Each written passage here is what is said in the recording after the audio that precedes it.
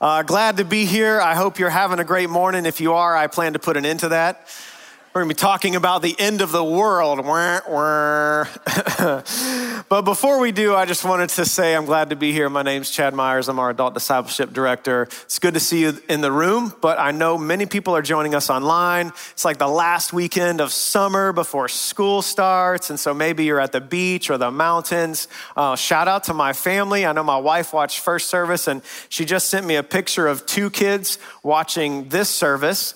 That's pretty good because we have 4 kids, so if we're batting 500 on them being Christians, that's why we had multiple kids. Right? That's a lot of pressure if you got only 1 kid. Like, hey, you got to make it, man. So we had 4, so kudos to you too.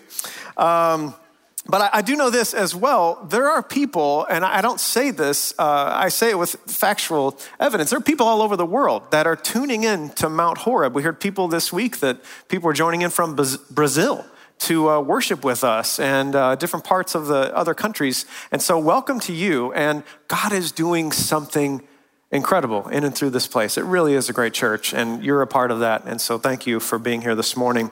Before I talk about the end of the world, I wanted to say that sometimes we get this perception that the church is going downhill. The church is failing. It's weak. More and more people are walking away from the church. And I just wanted to counter that for just a second, because God is doing something in the global church, and the church is alive and well, and God is working. In fact, last year, Gordon Conwell Seminary, I almost went to school there. It's in the Northeast. It's a great school. They gathered some information, global statistics on the global church in 2020, and they had some of these things to say. That although Europe is at a flat growth rate with evangelical Christianity, America's on the incline, and other parts of the world are on significant incline. There are 640 million evangelical Christians in Africa, and there are 604 million evangelical Christians in Asia, and the gospel is exploding in South America and Middle America. They described evangelicalism as a predominantly non-white movement. It's increasingly so because 77% of evangelicals live in the global South. And the number of Christians in the global church has more than tripled since 1970, listen to this, with 112 million to 2020 with 386 million. And there are projections that say in 2050, those who identify as evangelicals, there will be 1 billion. God is on the move, amen? And though, as the hymn says, though the wrong seem oft so strong, keyword seem, God is the ruler yet. So though it's often invisible and organic and immeasurable, God is ruling and reigning, and it's important to keep that in our perspective as we venture into today. Let's pray together, and let's see what God has for us in the book of Revelation.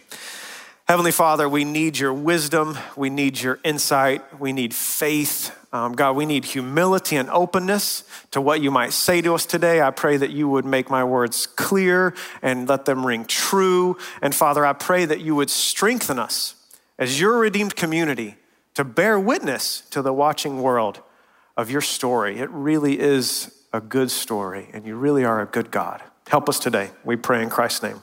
Amen. How many of you believe in a zombie apocalypse? Yeah, some hands shot right up. How many of you believe it so hard, though, that you have like a vehicle for the zombie apocalypse? You know, some of you know what I'm talking about. There's stickers on it and maybe a fire extinguisher and an axe and a shovel. Have you ever seen these vehicles? And I'm like, man, you are all in on the zombie apocalypse. I didn't see any hands shoot up. That's really good. I was ready for an intervention. For those of you fanatics, we love stories about the end. The box office tickets don't lie. Americans love to go to movies about the end of the world. In fact, think about the movies that were in the 1900s that have been remade, The War of the Worlds and Mad Max, and then you had Book of Eli, and there's all this fascination with the apocalypse. Like, how's the end of the world gonna go down? What's it really gonna be like? And it fills up seats, and we wanna know. Have you ever thought about this? That all of those stories and movies about the apocalypse are actually very bleak. How's it going to end? With zombies or with aliens or a nuclear war or a cyber war and maybe American or maybe the world, if we're not going to have any resources and we're all going to die of starvation. It's all very bleak. And I wonder if sometimes the church, we don't take our cue from Hollywood instead of the scriptures. Because the word apocalypse, this is where we get the word revelation from. This is the apocalypse of John. That's what the book of Revelation is called. It means to reveal. It means to unveil. It doesn't necessarily mean to destroy. So where is this story going? How is it ending? And how will God bring about the ending? So today we are going to talk about eschatology. Everybody say eschatology. Very, very good. The study of final events of the world. And it's important to know when we think about the future, because that has implications for us in the present. What you believe about the future determines your behavior in the present. What you believe about the future determines your behavior in the present. So if it's all going to be destroyed, if it's just basically trash anyways, why not trash it now? You see? If there's no real meaning to our 9-to-5s, the butcher, the baker, the candlestick maker, and all of that, and this is just a temporary thing, and the only things that really count as being spiritual, why go to work? Why have family? You see, sometimes I think we take our cue from the wrong story, and we started off so good in the church. Like Genesis gave us a great beginning. It was the introduction. In fact, you see this 4-part story through the scripture. You see the creation, the fall, redemption, and restoration. And it reads a little bit like this: introduction, conflict, solution, resolution. See, Genesis gave us a great introduction. God, this benevolent God, created the world as a beautiful world, as a great place for us to be. We are creatures of the sixth day. We are inhabitants here, and that's a good thing, to need food and need rest and need leisure and need people. That's pre-sin. That's all good stuff. And God says, I'm going to give you a royal priestly task. You are kings and queens on my behalf. You are priests and priestesses on my behalf. I want you to steward my kingdom. Reign and rule over, Genesis repeats. Rule over, not other human beings, but all the non-human world, and steward my kingdom of love, justice, and mercy to every corner. That's the introduction. And I would argue that the end should match with the beginning at the very least. But then the conflict came in. Adam and Eve said, our first parents said, no thanks, I don't want to rule and reign on your behalf. I want to rule and reign on my behalf. I would like to be autonomous and independent. That's why one of the definitions of sin is to function independently. That's why the goal of Christian formation is to be a dependent person. So there's this conflict of sin, and ever since then, not just with Jesus, but ever since then, God, as Bryce talked about last week, God has been set to work with bringing redemption, with this whisper of a promise that someone will come from the line of Eve who will crush the serpent's head, although the serpent will bruise his heel. And God says, I'm a missional God, and I'm going to bring about redemption. And I'm going to tell this beautiful, wonderful story. And in that redemption, culminating in the cross, I'm going to remove the parasite of sin, and I'm going to restore humanity so that they can be once again fully functioning, powerful agents, acting on my behalf, ruling in my stead, bringing about love, justice, and mercy. And all of that sounds really good. And then sometimes we get this notion that all of that's going in a really good way, and then at the end, God's just going to destroy it and take us all up somewhere. God has business to do in the earth with the ground. There's a curse that says there's thorns and thistles, and redemption has to at least match the scope of sin. That's why the cross is a lot bigger than we often make it. He's telling this story, and the end at least has to match the beginning. I recently went to a Dermot Kennedy concert, an Irish singer, songwriter, and he has a song that came out, and it says this: better days are coming if no one told you. I'm here to tell you. I hate to hear you crying over the phone, dear. For 7 years running, you've been a soldier, but better days are coming. Better days are coming for you. I know you've been hurting, waiting on a train that just won't come. The rain, it ain't permanent. And soon we'll be dancing in the sun, and we'll sing your song together. We'll sing your song together. So church, are better days coming or are they not? What do we think, and how does it affect us right now? One thing I want you to know before we dive into our text is this: God's intent is to bless and redeem the world, and God always finishes what he starts. God's intent is to bless and redeem the world. Sometimes I think God's more materialistic than we are. You have to think about that for a bit. But God always finishes what he starts. Revelation 21, 1-8 says this: Then I saw a new heaven and a new earth. For the first heaven and the first earth had passed away, and there was no longer any sea. And I saw the holy city, Charleston. Maybe that's where Jesus is coming back, Charleston. The New Jerusalem coming down out of heaven from God, prepared as a bride beautifully dressed for her husband. And I heard a loud voice from the throne saying, Look, God's dwelling place is now among the people, and he will dwell with them. They will be his people. God himself will be with them, and he will be their God. He will wipe every tear from their eyes. There will be no more death or mourning or crying or pain, for the old order of things has passed away. He who was seated on the throne said, I'm making everything new. Then he said, write this down, for these words are trustworthy and true. He said to me, it's done. I'm the Alpha and the Omega, the beginning and the end. To the thirsty I will give water without cost from the spring of the water of life. Those who are victorious will inherit all this, and I will be their God, and they will be my children. But the cowardly, the unbelieving, the vile, the murderers, the sexually immoral, those who practice magic arts, the idolaters, and all liars, they will be consigned to the fiery lake of burning sulfur. This is the second death. It's not necessarily a bedtime story.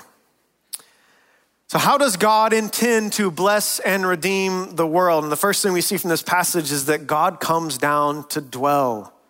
God comes down to dwell. This is the movement of God in the scriptures, that God wants to dwell among humanity. He wants to take up residence where we are. He wants to move in to the neighborhood. It is not humanity reaching up to the heavens.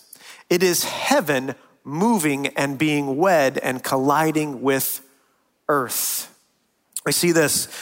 Let's reread 1-3. Then I saw a new heaven and a new earth, for the first heaven and first earth had passed away. What does that mean, passed away? What happens? And there was no longer any sea. I saw the holy city, the New Jerusalem, coming down. Things are descending out of heaven from God, prepared as a bride beautifully dressed for her husband. And I heard a loud voice from the throne saying, look, God's dwelling is where? Now among the people, and he will dwell with them. They'll be his people, and God himself will be with them and be their God. God's aim and intent has always been to come dwell among people. He created a garden, he fellowshiped with Adam and Eve, and then they were banished because of their sin. But guess what? God wasn't done. He came down at Sinai with the law and said, I want communion with you. I've rescued you. He came down at Mount Carmel with Elijah and defeated the prophets of Baal. He came down in the temple when they dedicated it and was filled with his presence, so thick like a cloud that they couldn't even preach or sing. He came down in the form of a vulnerable baby, taking on flesh, becoming a dependent person himself. And John says, yeah, that's the whole movement of scripture. Why in the world would we think that it's about humanity reaching up or going up? It's about God coming down. He's setting up the kingdom here and now. Some of you have been Christians for a long time, but you're an earth to heaven kind of Christian. You work too hard. You're trying to build a scaffolding. You're trying to build a ladder. You're trying to reach up to God to meet and attain. And friends, you're exhausted. And you just can't do it. God says, that's not the movement of the story. I'm coming down. Open your arms and receive grace and receive my presence. What does it mean that the first heaven and the first earth had passed away? And I would argue it doesn't mean destruction. Some people think, well, it's all going to be destroyed. It's all trash. It's all going to be destroyed in fire. But if the end is destruction, then our present state of affairs is what? Despair. That's what we feel a lot today. There's all sorts of stories going on about how it's going to end. And according to what I can find in the culture, none of it ends well. But if that's the case, then the present state of affairs is simply despair. I think we find something different. He says the first heavens and the first earth had passed away. What does that mean? We don't get a lot from the Greek verb here. It's a pretty common Greek verb. It means to go or to come or to leave. In fact, it's used about Jesus in the Gospels of Matthew to leave a town. He departed, he went away. So something about the first heaven and the first earth is passing away. So we have to kind of look elsewhere to see, well, what does it mean? And some of you say, well, the Bible talks about the second judgment being with fire. And so God's gonna judge through fire. And I'd say, I agree with you. But the context, when it talks about the second judgment in fire, is almost always in the context of the first judgment and the flood. And what's the correlation? Was it a destruction or was it a purification? Was it the same ground after they got out of the ark? You see what I'm saying? And you know what the symbol for fire means in the New Testament? It's God's purity. So what if, rather than destruction and damnation, it's going to be restoration and purification and a radical cleansing of our own hearts and all the thorns and thistles and all the violence and all the hatred and all the transgressions? And what if it's going to be the same good ground, just clean? God is about restoring and redeeming, not destroying. He says this is what was shouted. Look, God's dwelling place is now among the people. He will dwell with them and he will be their God. This is called, to some, the covenant formula. It's mentioned 25 times throughout scriptures, starting in Leviticus 26. I will dwell amongst them and I will be their God and they will be my people. This is Gospel of John language, and he tented or tabernacled among us. God wants to be in our presence. God is not private, but he's personal. And he wants a personal relationship. And his aim is to build intimacy. And he wants us, as part of our responsibility, to be honest and open and genuine before him with all of our doubts and all of our fears and all of our praise and our joys and our gratitudes and our laments and our frustrations. That's how you build intimacy. And God says, bring it all. I'm a big boy. I can handle it. I want your heart, though, all of you. That's what it means that God wants to dwell with us. He moves into sin-filled neighborhoods. What other choice does he have? And he says, I love you that much. Please do your part in protecting the covenantal intimacy. And I'll do my part to maintain covenantal faithfulness to you. Revelation can be challenging to understand because sometimes you're not sure, like, do you take this part literal or do you take this part figurative? And some parts are literal and some parts are figurative. There's often highly symbolic language that John employs to communicate the truth. There's dragons and beasts and streets of gold. Oh my. There's city walls with glass. In fact, sometimes I like to mess with my kid's head. Don't act like you don't do it, parents. They come home from Sunday school and they're like, hey, Dad, we learned about heaven and there's streets of gold. And I'm like, yeah, but are they literal or figurative? And they're like, John is saying something here. He says there's this new Jerusalem coming down and it's a beautiful city and he describes its walls as glass. In another part of Revelation, he says, he lays out the dimensions, 1,200 stadia. Do you know what a stadia is? Me neither, but I looked it up. It's equivalent to about 1,500 miles. Anybody fan of Colorado? One of you? You clapped earlier, no clap now? Okay, thank you. If you were to get in your car and you were to drive to Denver, Colorado, I'm just trying to put it in perspective, it's about a 1,600 mile drive. John is saying that's the width and the length of just the city, 1,500 miles in both directions. And then he says also the depth of it. He describes this cube. What is he saying? The book of Revelation was written to Christians who were living under the oppression of the Roman Empire. Rome was considered an anti-Christ movement at the time, very powerful. It was known as Babylon in the book of Revelation. Very powerful. It was the Pax Romana. It was not really a peaceful reign because if you didn't do what Rome wanted you to do, they would just kill you and subjugate you. So you have this world power with all their sensuality. And John says, you know what? There's another true kingdom and a true power that's reigning. Do you know how big the footprint of the Roman Empire was at the time John wrote this? About 1,500 miles. John says there's a city where a real king reigns, and he's the one true king who knows what to do with power, and he knows how to steward peace, and he knows how to really bring justice. And that's going to subvert all the other kingdoms of the world. But why a cube? Well, go back to the Old Testament. Go into the tabernacle. There's an outer court, and then there's an inner court. And then there's a room, it's called the Holy of Holies. And in the Holy of Holies was where the Shekinah, the presence of God, the glory of God dwelt. And the high priest, it was such a sacred place that the high priest could only go in once a year and through all these rituals and rites. And they had a rope tied to him because if he didn't do it right, he might die because this is such a sacred thing. And guess what shape the Holy of Holies was in? A cube. And John's saying, yeah, like that.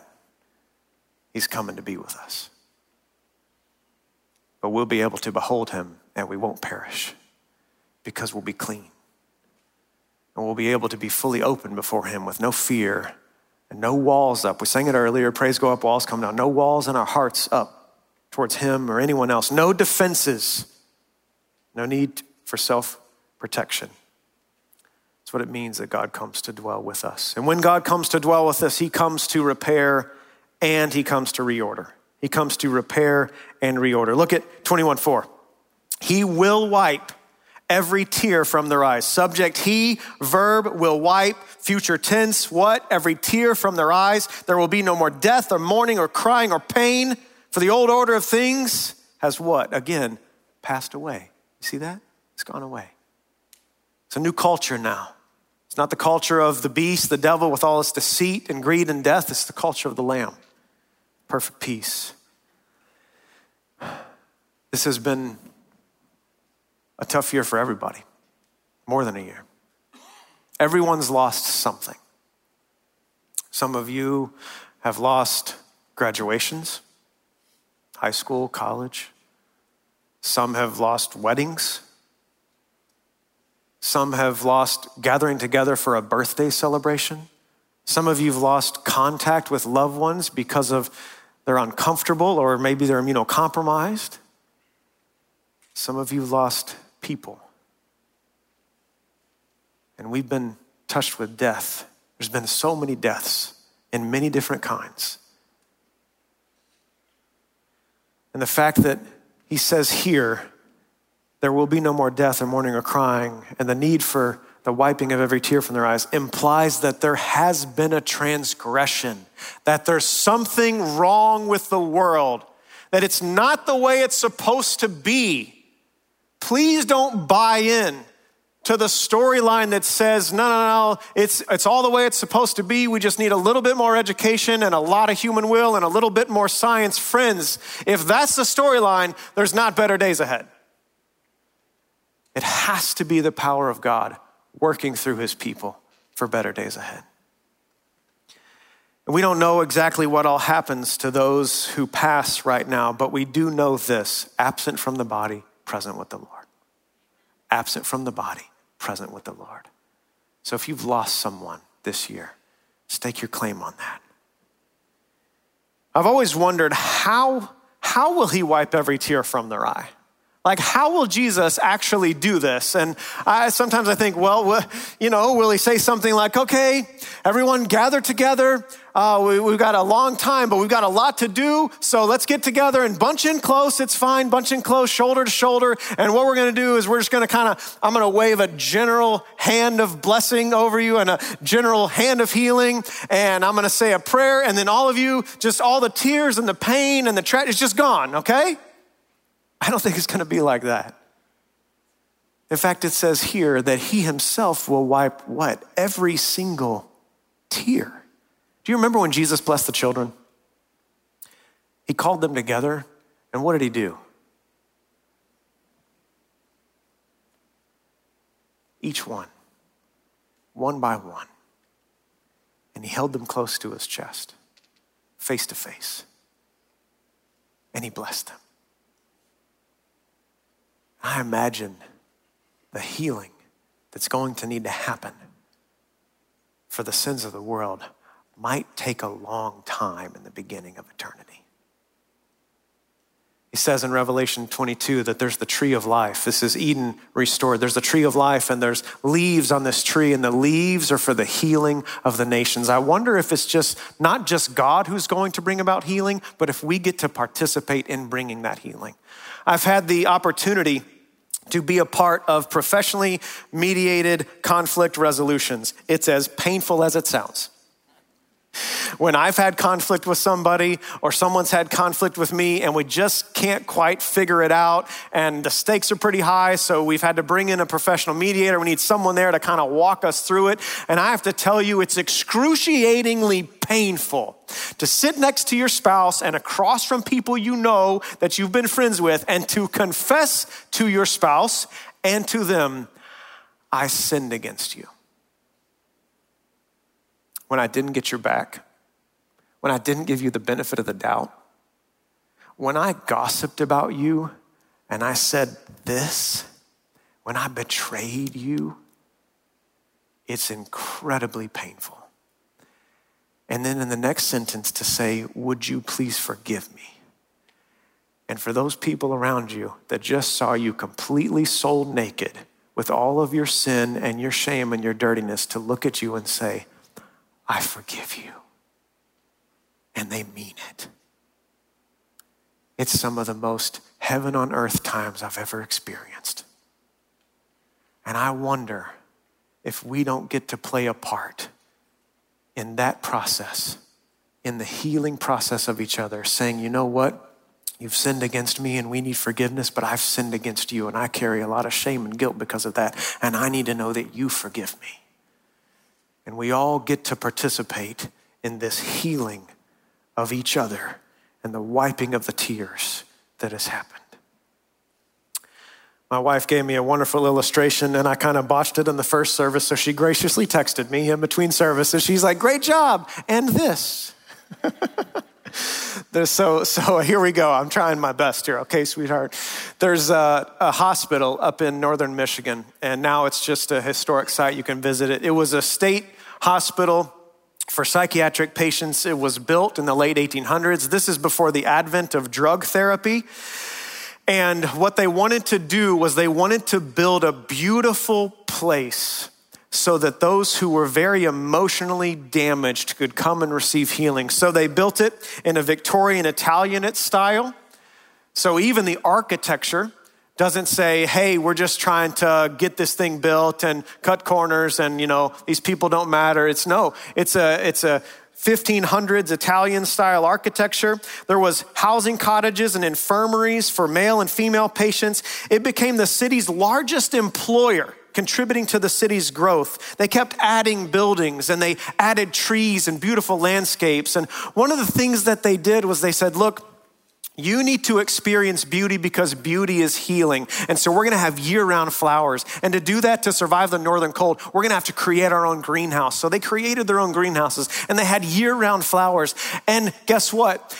Even the most severely damaged patients, any type of restriction was forbidden. Straitjackets were forbidden. They could come and go as they pleased. There was art on the walls. They ate from fine china. They began to progress and they had a farm because they believed that work is therapy also. And they said, we're gonna teach you how to make furniture. We're gonna teach you how to farm, how to grow horticulture. And so they got cows. It continued to progress, to grow within a decade with pigs and chickens and milk and meat cows and vegetable fields. And can you imagine this little heaven on earth that said, you know what? These are broken and hurt people. And what we're gonna do is we're going to dignify them by treating them with beauty and respect. And we're gonna say, you deserve it. You have some deservability. How much healing would take place?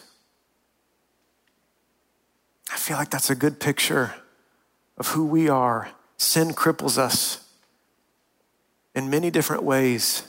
We're spiritually stunted. We're spiritually damaged. Maybe we suffer emotionally because of that as well.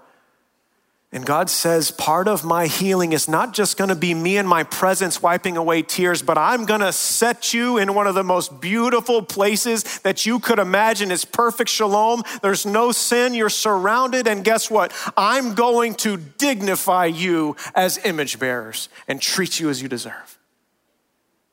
God, how would we be healed?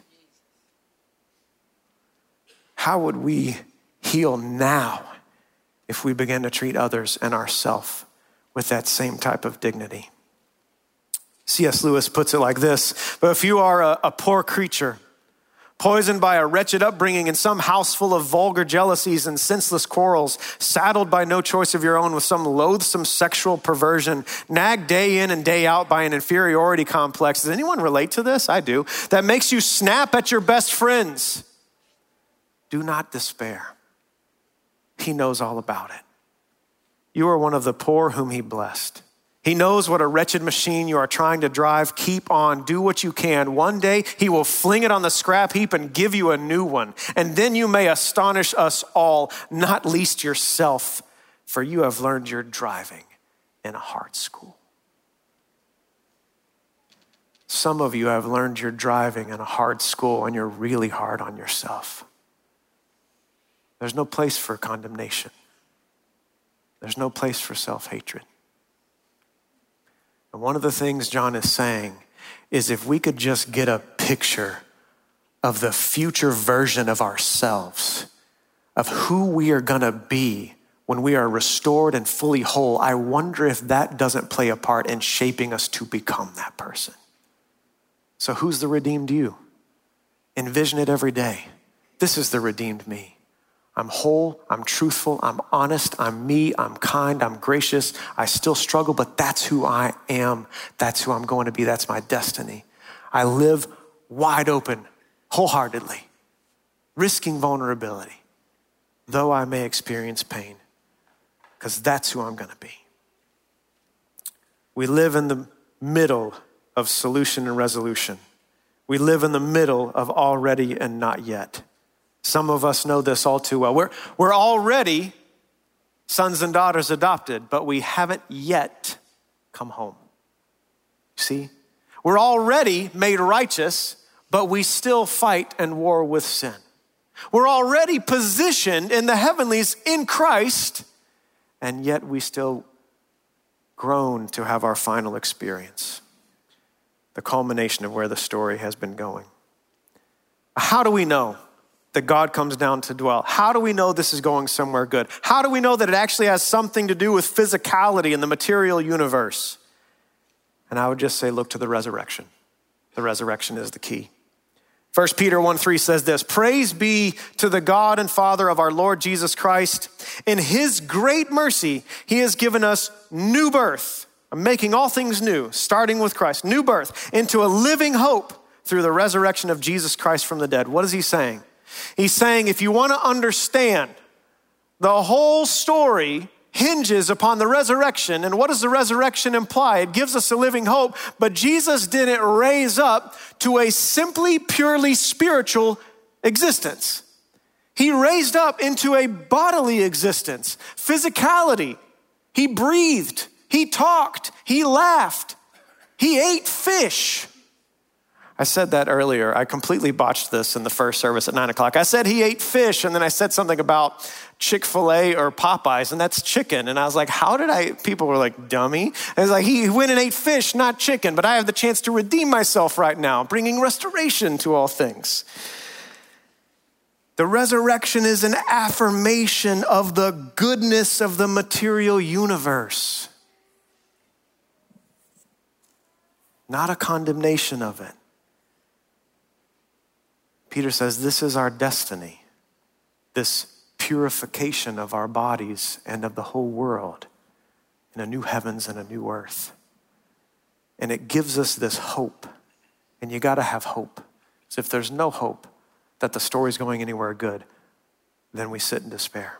But we do have a future hope, he says. Future hope is an anchor for the soul and a tow rope for sanctification. It's an anchor for the soul. It plants us firm on the ground and we can stand steady no matter the winds and waves and storms that come our way. But it also pulls us forward. We were on a vacation up in northern Michigan like years ago. Our kids were little. We're sitting on the beach. One of our kids needed to use the restroom. There wasn't a public restroom. So my wife says, I'm going to get in the van and I'll go find one. She leaves her cell phone. All of a sudden I get a call from a stranger's cell phone. You ever had one of those? It's like, this isn't good. Like, yeah, hey, what's going on? She's like, hey, it's me. I'm like, I kind of figured that. What's up? And she's like, the van's stuck in the sand. And I'm like, what? And she's like, yeah, I thought I could turn down this one road, and then I turned down, and it was sand, and I got stuck in the sand. And I'm like, okay, with all the positivity that I could muster in the moment, I was like, I'll be there in a minute. So me and her brother went down, and we saw the van, and it was high-centered.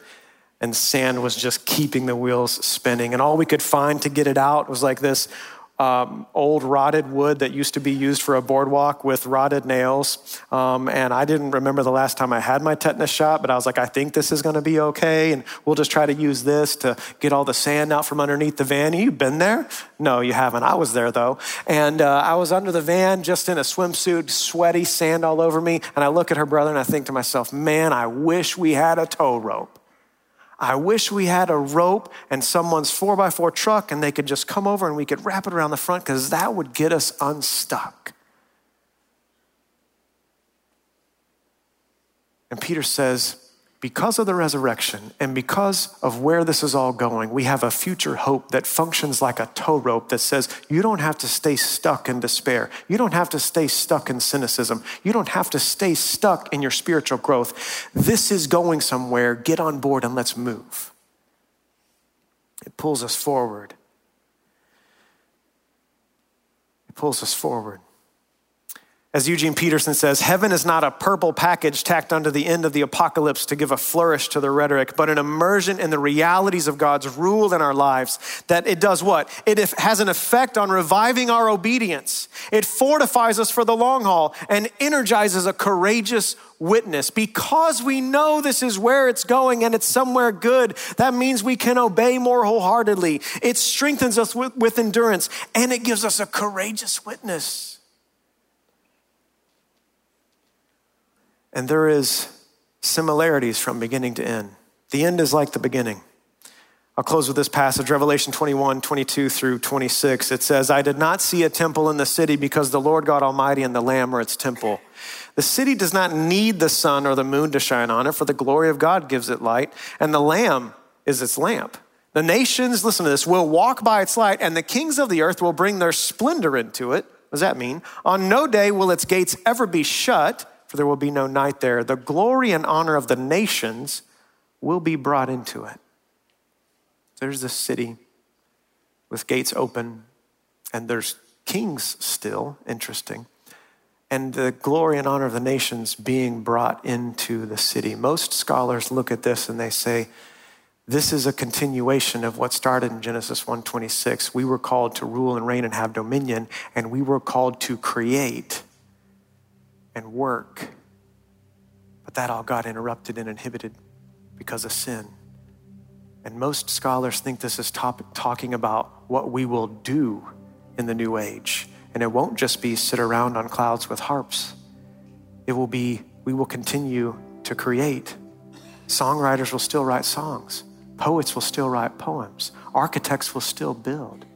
We will still work.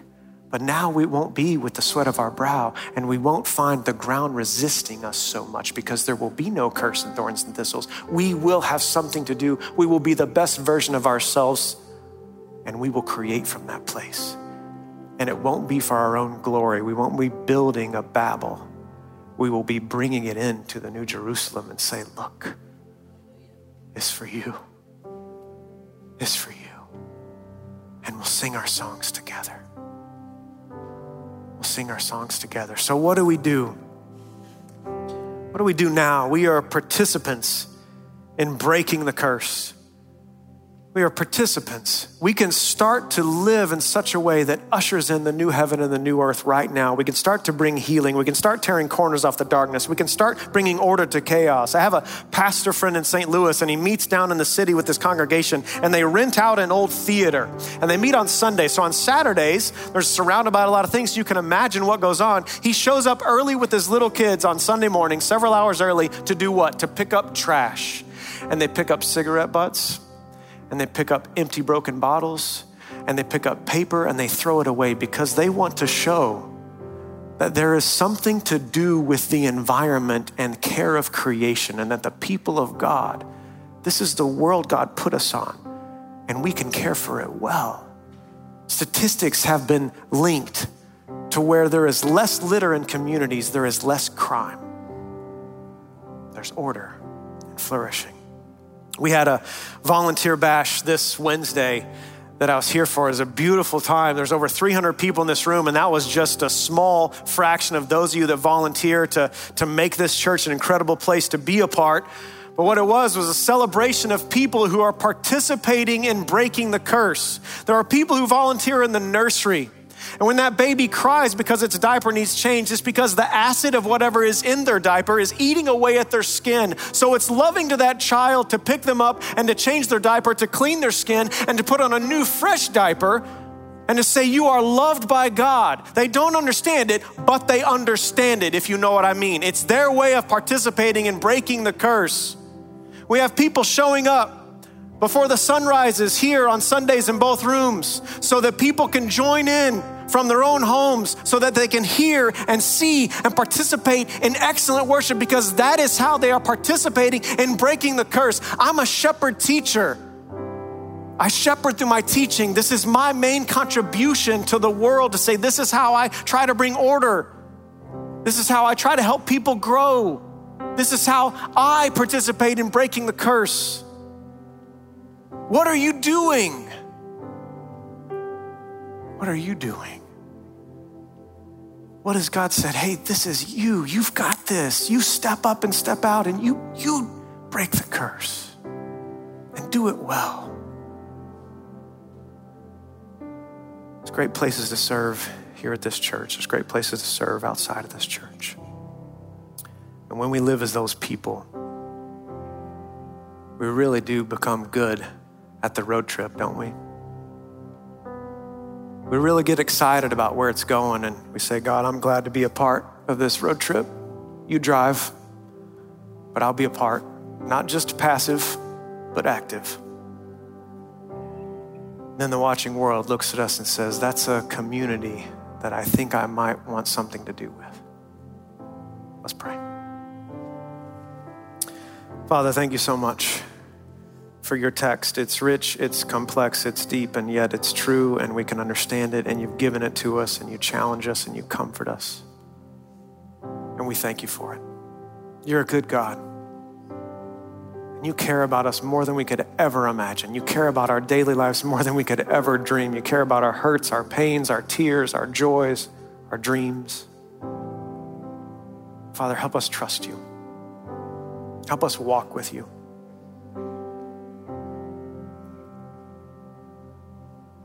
God, may we be good road trippers with you. May we be inspired by the narrative and where this is all going. Some of us are sitting thick in despair. Pull us out. Tow us out. Some of us are numb. Help us to feel once again. Father, some of us are deaf because of grief. Help us know you meet us right there and you weep with us. You're a good God. We look forward to how your story is going to end. We pray in Christ's name.